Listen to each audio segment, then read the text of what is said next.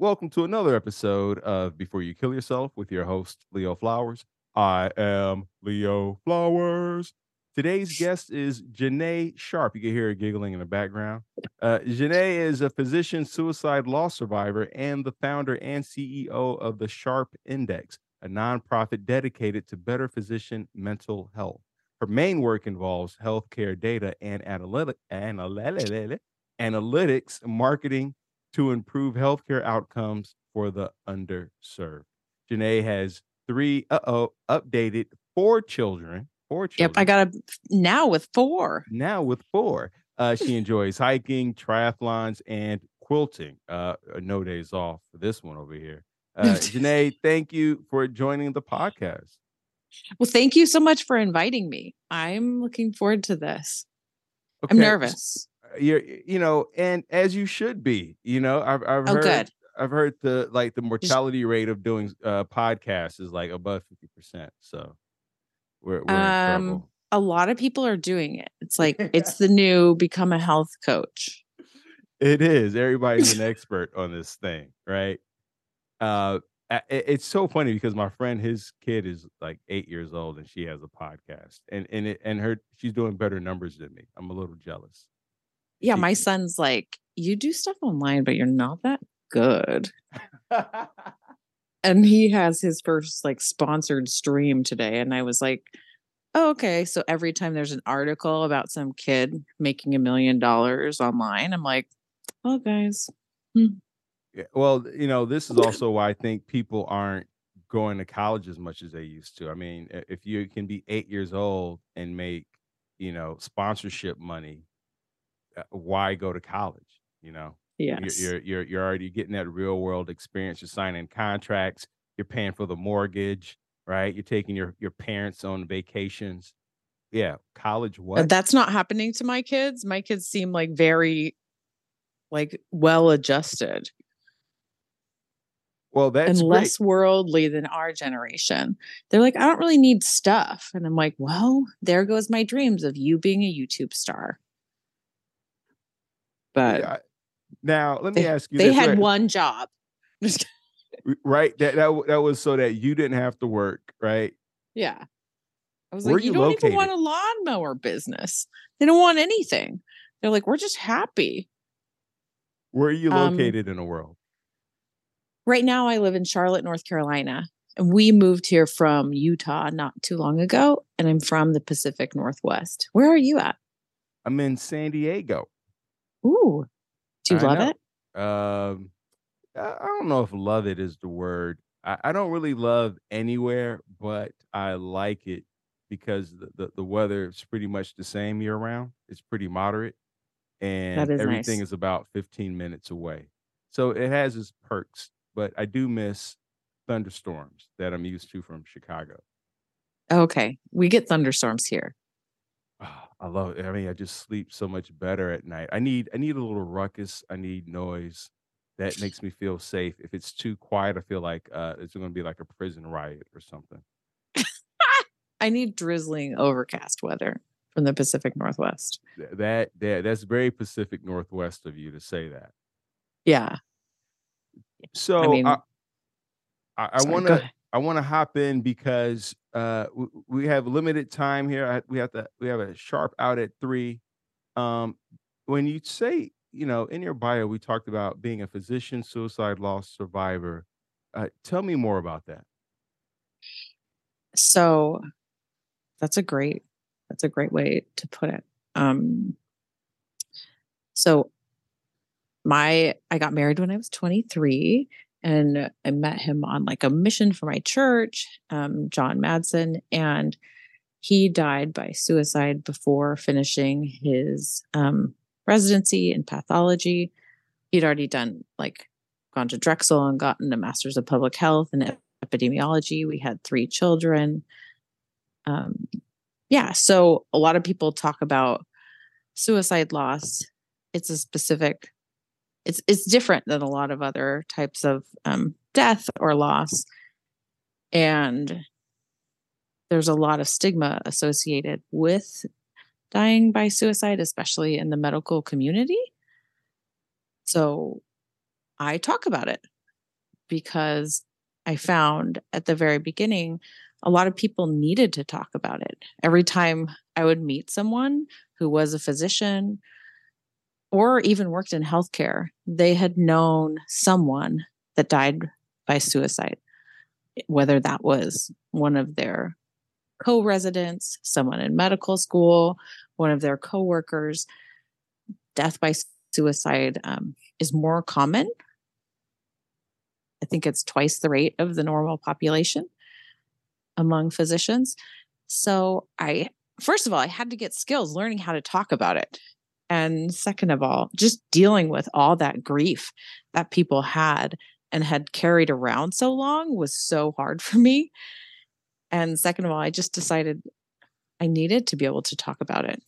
And I needed also to challenge the medical industrial complex and medicine in general to really take mental health more seriously and to believe in itself. Like, if you think mental illness is a thing, then this is something that we can do something about. And so, first of all, thank you for sharing that part of your journey and your story. And then, secondly, what have you found has been uh, the reason or some uh, contributors to why physicians' rate is two times the general society rate? That's a great question. And every time someone dies by suicide, it's complex. So there's never going to be any one reason, and there's never going to be, and for the most part, like a very conclusive amount of closure. In medicine, some of it will be like access to knowledge, some of it is stress, and some of it is shame and the ability to talk about that. And it's generally accepted too that, like, if people never sleep, they don't do super hot. And healthcare in general and medicine was built in an unhealthy work environment, in an unhealthy structure. So if you take people who naturally are great at academics, are great at school, and put them in an environment where they never sleep and they aren't supported, it's a recipe. And then teach them all about bodies, it's a recipe for disaster. Absolutely. I mean, I think when you look at comedians, physicians, doctors, people in the military, anybody who has a career, even like truck drivers, where they have an abnormal sleep cycle, or either they can't get enough sleep, or their sleep cycles are constantly being uh, changed or manipulated, then we see higher stress levels, higher addiction rates, and then also Right. higher suicide rates. Yeah. It's like when you have a kid, since I have a million, I know this. Like, you just don't sleep for a while. And after like 4 months of not sleeping, you get kind of weird. But imagine if that was your job and it just never got better. And I'm not saying that that always happens in medicine, but I do think that that's a contributing factor to higher rates. So, when you're talking to these mental health facilities about improving the mental health of physicians, doctors, people in the medical field, I mean, what can they do about the sleep portion? It seems like, I mean, a hospital in my head is 24/7. People get shot at 2 a.m. and Yeah. 2 p.m., right? They really don't schedule it very well, although I hear more babies are born on the full moon. Um, there are different ways to address issues like that. Some of them include actually following workforce safety laws about residency hour limits. Um, you're limited to 80 hours of work during residency, but they don't really look at your work in other facilities, and they don't actually track your hours. So it's like self reporting. And usually the unspoken rule is that you don't report.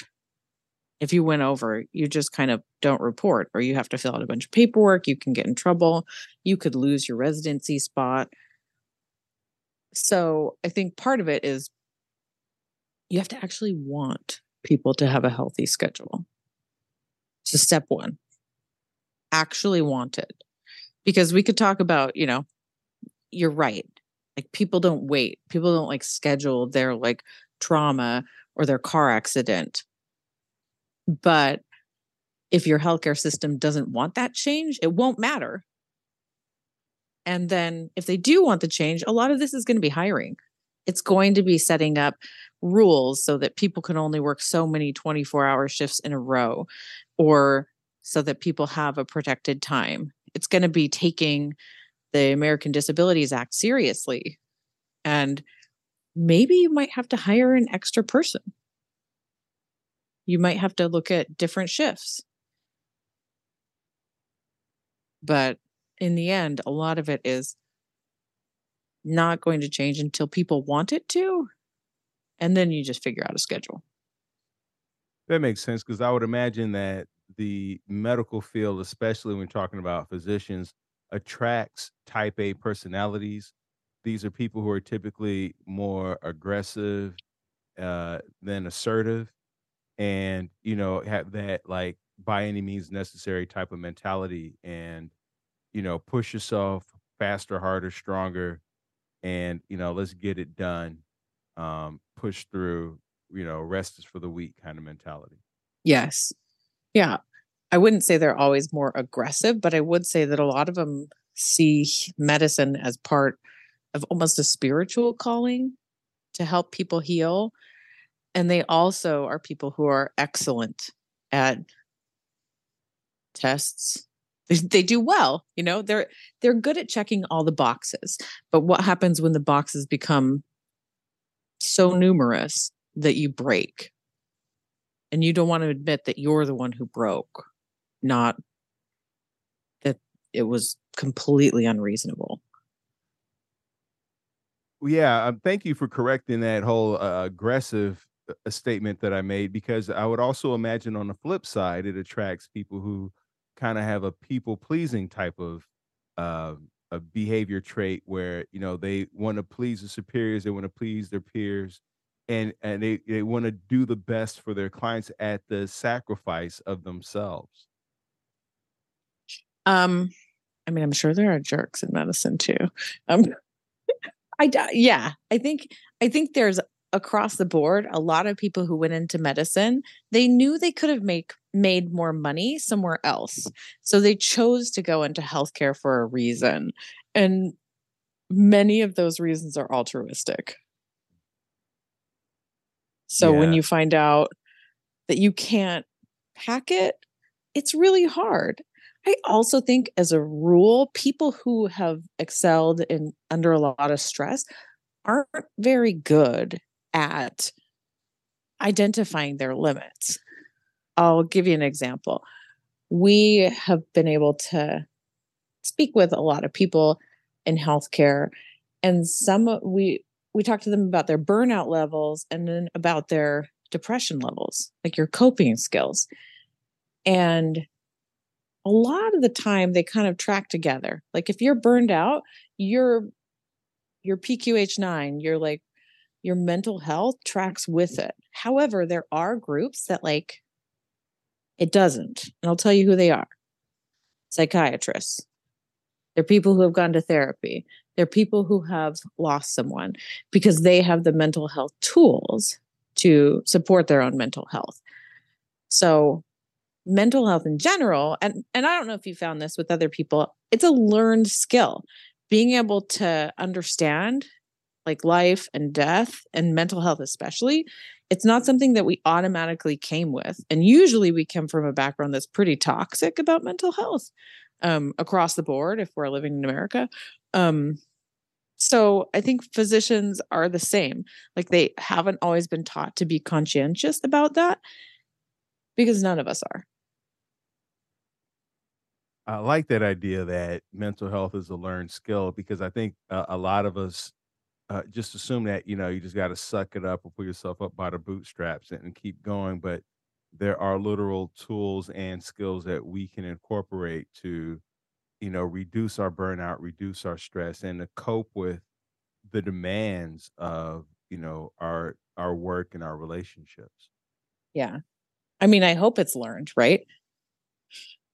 Well, definitely. What's cool is there's a new Netflix documentary with Jonah Hill where he interviews his therapist, Stutz, and he talks about the tools of mental health for depression, for anxiety, for just life in general. And I think uh, it's becoming more and more popular for celebrities to talk about their mental health struggle, and then also the tools that they're using to overcome or cope with. I'd rather say cope with it, and I think more people are going to get used to referring to them as tools or skills versus therapy. I think that some people, like you said, there's a stigma around going to therapy, and so with physicians, why not go get help? You said there's a stigma. Like, what would the stigma be for them saying, "Hey, I want to talk to a therapist," or I need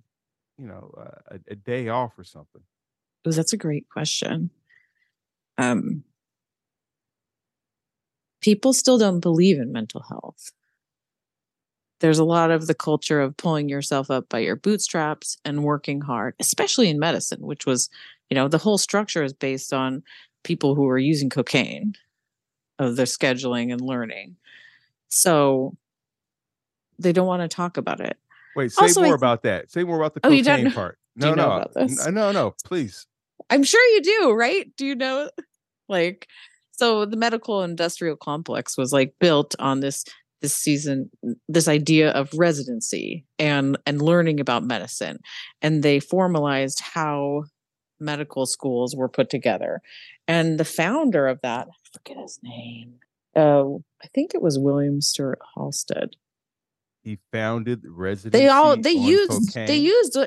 oh yeah, when they started with medical education, like they used a lot of cocaine, especially during surgeries. Like if you're in surgery all day and you wanted to stay present, they would use drugs. I don't think they saw it the same way we did. Wow, William Stewart Halstead developed a novel residency training program at Johns Hopkins Hospital that, with some modifications, became the model for surgical and medical residency training in North America. While performing anesthesia research early in his career, Halstead became addicted to cocaine and morphine. Wow. Yeah. I feel like you hear a lot of stories about that too. Like they were going around with like uranium in all their um, dishes. They didn't really understand everything, but they were learning. That's a Um, steep learning curve right there. That's tough. yeah. So you want to compare with someone who historically was using cocaine? Okay. Well, I mean, that could go pretty bad for you. Um, Well, I mean, I'm sure and now they're drinking like Red Bulls and 5 hour yeah, energies. I don't think they're all using cocaine. Okay. I hope. And if they are, that's a different podcast. But I think they expect themselves to be able to keep up with that model. And you have to learn so much about the body, and you don't have enough time. And we're talking about life and death decisions. You want to be able to actually practice medicine. So your basic set point is on a workforce built in performance enhancing drugs. Second, people don't actually believe in mental health. Even now, when we talk about it with people, sometimes people are just like giving you lip service and being like, I don't know about that. And that's an interesting phenomenon. No one wants to be the broken one. In many states as well, and this is something that is actually changing in real time this year, they have questions on your credentialing or licensing exam that relate to mental health. For example, in certain states, like when you're getting your medical license, they would ask, do you have a history of mental illness? You would have to give your entire history, including if you had postpartum depression, if you had ever taken any drugs. Now, I don't know about you, but if someone says you're we need to know your mental health history. And also, your entire job is dependent on this. And if you fail it, you can't be a doctor. I might lie. I mean, I'll just say it. I'm definitely And gonna lie. Yeah. I'm definitely going to lie. Like, if they're like, yeah, you have to meet these requirements. Sorry about the 10 million billion years you've been in school, but like, we just need to know everything. Why should you have to tell your employer that? You shouldn't. So there's that. There's the fact that they actually, it's probably a violation of law, but people, laws changed by people saying they have to change, right? And I honestly think most people have had someone that's watched, that's listened to a podcast about, just bucking up. And I was depressed, but then I just decided to get out of bed. And I've had friends that have said that. They're like, and then I worked out and I felt so much better.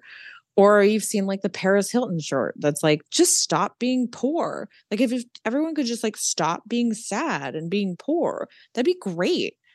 And I think mental health is similar. Like, I think people must have some weak ass depression, first of all, if they can just roll over and get up and get over it. And second of all, like, that culture is also present in medicine, just like it's present everywhere. And if anything, it's amplified. So they think you should just get over it. Like, stop complaining and take responsibility. Yeah, and I would imagine in the medical field, especially if you're in a residency part, you're comparing yourself to other people and you say to yourself, well, they seem to be doing okay. They seem to be handling it. So I should be Right. able to handle it. So you have that. I know we always use social media as a compare and despair, but within your own tight circles, you have that. It's even, I feel like it's even more intense, especially if there's somebody who doesn't look as healthy or as fit or, has Yeah. more challenges than you. And you're like, well, if they can do it, I can do it. Yeah. Why can't you do it? I I had a friend once who was a dance teacher, and she's like, nobody wants the fat dance teacher. And I don't always want to say that, because every time someone's like, what about medicine? I'm like, well, because nobody wants the fat dance teacher, I guess. Like, nobody wants the fat dance teacher. Nobody wants to be the fat dance teacher. Nobody wants to be the one that can't hack it. And you're right. Like, they're looking around, they're like, oh, they can do it. Why can't I do it? Or they're intensely competitive with those other people because they are being competitive, both for job spots and academically. They've been taught to be competitive. Nobody wants to be the one that fails. Of all the Oh, people that I'm sorry, were you about to say something else? no, I wasn't. Go ahead. Of all the people that you've talked to, have you talked to anybody, any physicians or anybody in the medical field who has sought treatment, got help, and their career, their life was better for it? Yes, absolutely. I've spoken to a lot of people. Also, we give out. Oh, sorry, that sounded weird. Also, the Sharp Index gives out awards every year, and one of the categories is advocacy. Our first winner for that category was Justin Bullock, and he has been public about his journey and him having bipolar disorder, um, and sharing it and going through the process of them questioning his license and training. And he talked a lot about it. And he's also spoken about, that getting help is important and that it works. And I kind of appreciated a few things from him. And one was that he put a lot of trust into the system, that he could get help and that he could get the support he needed. And the second thing is that even if you do, it's still rough. It's still hard. Um, so there are examples. There are a few examples of people who have publicly spoken about that. Even the former acting surgeon general of California, is Devika. I don't know how to say her last name. She just spoke about it, and how important it was to her to have a normal schedule. and to protect her own mental health, and how when she found balance for her own life, she's able to be a better physician and to practice medicine. So those are just two of the people who are involved in medicine who have been very public. I also, every time I talk about this, I will say there are a lot of physicians who have talked to me about this who are not public about their journey. And I have a great deal of respect for people who do not decide to disclose. I think, like I said with Justin, he carried a lot of weight, or Dr. Bullock, he carried a lot of weight, and people did literally question his medical license. So I think it's important to realize, we tell people a lot of the times, it's easy to say, hey, let's talk about your story. It's much harder when you're actually doing it. And it's much harder. We're an advocacy group, but it's hard when we're trying to talk to people and say, there will be costs here. And I have like a deep respect of people who share. Yeah, when you talk about the different ways that they have found to cope in terms of mental health coping skills, strategies, help that they've sought, what are some of those things? What I heard you mention earlier about, trying to balance your life out and focusing on your sleep. Like, what are some of the practical things that you've heard other physicians mention? And then what are some of the things that maybe you yourself would recommend for physicians? These are great questions. They're tricky. You know what? You just fix your entire life, you'll be fine. You can use humor. That's actually one thing that people have said. It's really effective to be able to joke and to find things that make you feel alive. Veterans Health Affairs has one of the best sleep tracking apps available in the App Store, which is surprising, right? A doctor recommended that to me, a psychiatrist. They're like, this is the one we like. No one knows it exists. What is it called? Like, if you just look up Veterans Affairs sleep tracking app, it'll come up. And I'm not going to search it. Okay. So yeah, because I'm huge. I track my sleep every night, and one of the cool things it showed me that I have to stop eating by 6 in Uh-huh. order to have uninterrupted sleep through the night. If I eat past 6, it it typically causes some insulin spike, or my food doesn't digest completely, and so I'm not getting into the deep REM. But if I'm done eating by 6, then my sleep is like beautiful. And not It's called it, it's 100% called it's called Insomnia Coach. insomnia coach. All right, I'll link to Yes. that in the show notes. So Yeah. you But said they also sleep. have Okay. other things. They actually have a whole health app, and their whole health program designed to help veterans is being used now to help physicians and clinicians within their system. I also think there are a few things people want to use. There are a lot of different programs. Some of it is just good old fashioned therapy. Learn how to talk about your feelings, learn how to cope, making space for that. Other things that matter are finding someone that you connect with, like peer to peer support, finding other physicians and clinicians who have been through something similar. When people talk about death by suicide or mental health issues, often the differentiating factor between whether or not you thrive afterwards or continuously have struggle is your support system. So the people around you, whether or not you have friends, those things are important. Even if you're, buried in work or having a difficult time, one of the strongest things that you can do is have friends. Yeah. So take care of your personal habits. Maybe, start a nonprofit advocacy. Just kidding. That's not actually on the list. But building a strong support network is there. I never tell people that reaching out for help is the way to cure things. I do think it's good to be responsible, but I also think I don't think everybody has the help even when they reach out. So I'm always hesitant to say that. But those are some ideas. Like there are habit trackers, having a peer-to-peer community, and building your network. There's so many though, you know? Yeah, I would also imagine being a physician. I used to date a emergency room nurse, and she Mhm. barely had time to eat a decent meal. Like Right? she was always snacking on trail mix, and like she would have to like keep little snacks stashed so she can Right. like grab on the go. Are Which there I any believe new in snacks. I have a uh, testimony of snacks. a Like the testimony testimony. of snacks? Yeah. Also, there is something I left out that is specific to physicians. Then we can go back to snacks and eating.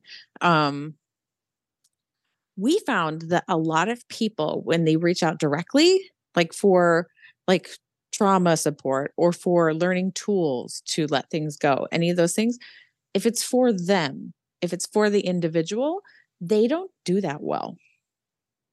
They don't want to do it and they're not very engaged.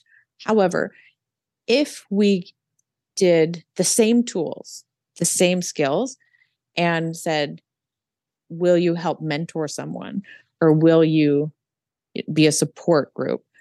People in medicine were more likely to be engaged. And I think there are two reasons for that. One is I think it lowers the stigma. So they're able to like get support and access tools. And two is like they're somewhat altruistic. Like the idea that you're helping other people who might be going through the same thing makes you feel good. So, yeah, make it okay. Maybe if you have trouble to say, look, I'll be part of this group as a mentor. That's an easier lift. Wow, All right, I let's go. really love that. That's such a great idea. I've not I mean, I obviously have heard of mentors and the powerful effect and impact they can have on especially in sobriety when they talk about, finding a sponsor, that kind of thing. But Yeah. in terms of a gateway into people seeking mental health treatment and also sticking with it, that's a beautiful concept. Yeah. It was shocking to me because they'd gone through just as much trauma. But if we were like, can you help these people? Everyone's like, A okay, yes, 100%, and they were not doing great themselves. Well, yeah, always not always, but sometimes I'll share the story of like when I played college football, and at the end of practice, we have to run these You mean sprints. sometimes every day you get a Sometimes chance? they're yeah, yeah. I'm like Al Literally Bundy every day, from hopefully. Married with Children. Yeah. Yeah, back in high Yeah. school when I scored the fifth touchdown. Yeah. Um, Yeah. It's but good. I It's I good. remember at the end of practice we'd have to run these wind sprints, and Mhm. of course we hated it. We just I don't like practiced, and now sprints. we Well, I gotta kind of do like sprint. sprints actually. Yeah, oh, yeah. Oh, sprint what? You mean as compared to like a marathon race? Not as like a high school. Yeah. Not as a high school football athlete, which I never was. But I'm trying to relate. Yeah, I got you. So at the end of it, there would always be like I would get done, and then there would be some guys who were still running it. And I found that no matter how exhausted I was, if I went out there to help them by pushing them in the back to kind of nudge them along, I for some reason had I was able to recover faster by helping them than just by standing on the sidelines. I love that. And so as, we're talking about mentoring other people or, facilitating a group in terms of that helping us to one get into therapy, stick with therapy, but also to help us with I'm assuming with a grieving process. If we've lost someone to suicide, that can help us navigate the emotional waters of that. Yes. I hadn't thought of that either. Like we do it, but I remember at first I kind of found it overwhelming. Say more about that. It's just like all these people telling me their stories. And I think maybe I have like listening eyes. Like it was just a lot. It was a lot. Like I don't know. I was glad that I had counseling and that I had support because there's a lot of weight out there and there are a lot of people who are hurting. And making space for that it's a practice. Um yeah, at first maybe it was because I was kind of in acute grief, but I found it completely overwhelming at first. No, that makes sense because, for a lot of people, and I'm sure there's some doctors who are introverts. And if you're more introverted, just being around people can be, for any extended period of time, can be exhausting. They call it the social hangover.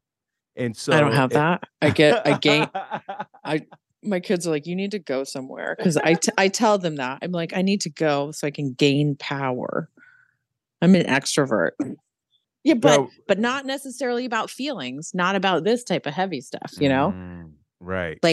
Yeah, I need people. During the pandemic, I was like, I just need people. Um, Yeah, you're a hugger. I could tell. yeah. Like I just need You people. need that You oxytocin. go out in public so you can gain power. My kids aren't like that. It's None weird. of them? All four? No, I mean they kind of are. Well, the youngest might be an extrovert. Also, when you're comparing, like it's kind of Got it. I just So like being around people. So then when your husband passed away, is that did you like invite a bunch of people over, or like what were like two or three things that really helped you? All right, so I have two questions. One was like, what are two or three I things think that I helped you through the grieving think I process? hid in my closet. And yeah, hid in your closet, right? And then Yeah. the other I have question is, what step one, food? get a What was your closet favorite big enough food that that you that can they brought hide. you? I don't remember the 2 weeks after he died. I barely remember them. Like I think I was mostly in my closet. Um, so I tell people get someone who has their shit together and have them manage it. I also got over 500 messages the day he died. And that was pretty overwhelming. So someone else took over my phone. And it literally was my advice to people is have someone else take over. The other advice that I got that was pretty good was that the second year is harder because everyone has forgotten about it and you haven't. Um, Food, I don't remember, but you know what? We didn't have funeral potatoes at his funeral. And I don't know if that's a thing where you're from, but where I'm from, you get like potatoes that have like creamy stuff on them and cheese. And I was like, we didn't even get that. What? Like, how did this happen? Um, I've never heard of that.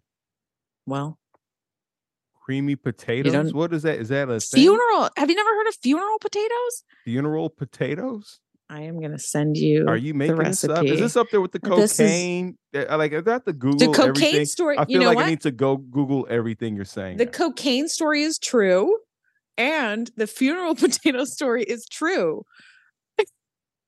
We didn't even have those. I don't know what I ate because I don't remember anything except I remember telling my kids it was horrible. Um, I didn't feed myself, someone else did. I didn't care. Um, I mean, as we came out of it, there were, certain things. I remember my daughter stopped eating food that she liked because she was sad that she couldn't share it with her dad anymore.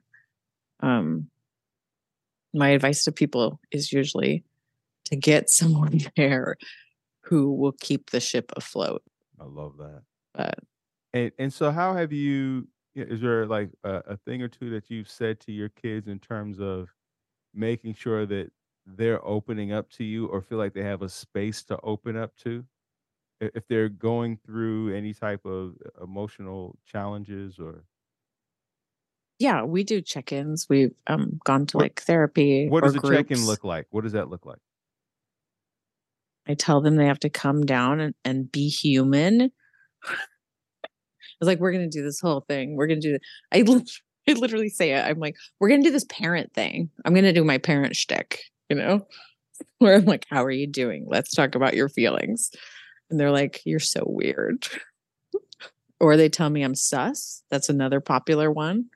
Um, and, I say, I want to know how you're feeling. And they say, fine. Just like normal stuff. And sometimes they don't say fine. But yeah, I like to invite them and tell them this is the formal parenting portion of their day where they have to participate. And if they want to take the role of sullen teenager, they are welcome to do so. Yeah, and we talk So about things. when a kid says, "I'm not fine," what do you how do you respond to that, or how does the group respond to that? And I'm asking because how emotions are handled in a household, I truly believe determine how they will handle and address them outside, at Right. work, at school, and things like that. And if they feel like they're being ridiculed or judged or shut down or diminished at Yeah. home, it can happen somewhere else. So when a kid says, "I'm not fine," where does the conversation go from there? We usually talk about it. It's just saying, all right, what's going on? Like, how does that make you feel? I learned this skill in one of our groups that was like for suicide loss survivors, where children need you to reflect back what you're saying, which by the way works with all humans. And basically, the practice there was you would say, it sounds like you're not feeling fine. And that's pretty much the entire practice. Like, tell your kid that. I do have a story there though, without like going into too much detail. Like, sometimes when they're fine, it isn't like this formal sit down. It's like an outburst. So my son's been struggling with mental health, and he one morning when I was telling him to take out the trash, he was screaming at me about, how he's been depressed and how he's never gotten any help, and how he was like, is it normal? Like, what kind of kid at 9 has a suicide note? And that was first of all, that was a really tough day. And I was like, well, I think a lot of kids, to be honest, like statistically, a lot of the kids who have been through what you've been through, losing your dad, probably have that. And if they don't, they at least have a lot of questions. And that's been a journey of the last few months where it's been basically like, first of all those people that we've gone and talked to about feelings, that was actually therapy. But also, my initial response was just like, a lot of kids, like, I don't know what kid would lose their dad and not be really curious about how, or not be really sad. And plus, you're 13 years old. So it's pretty normal for your body, your brain, and all your brain chemistry to be pretty wonky. And it's going to be doing things that don't make any sense to you.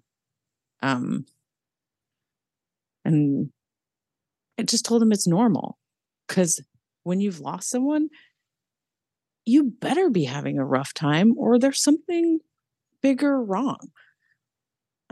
So that's a lot of what we do. And talking about, you are not your feelings, but your feelings matter. Like, there's a difference between feelings and choices. And yeah. Um, but his feelings don't come out like a calm.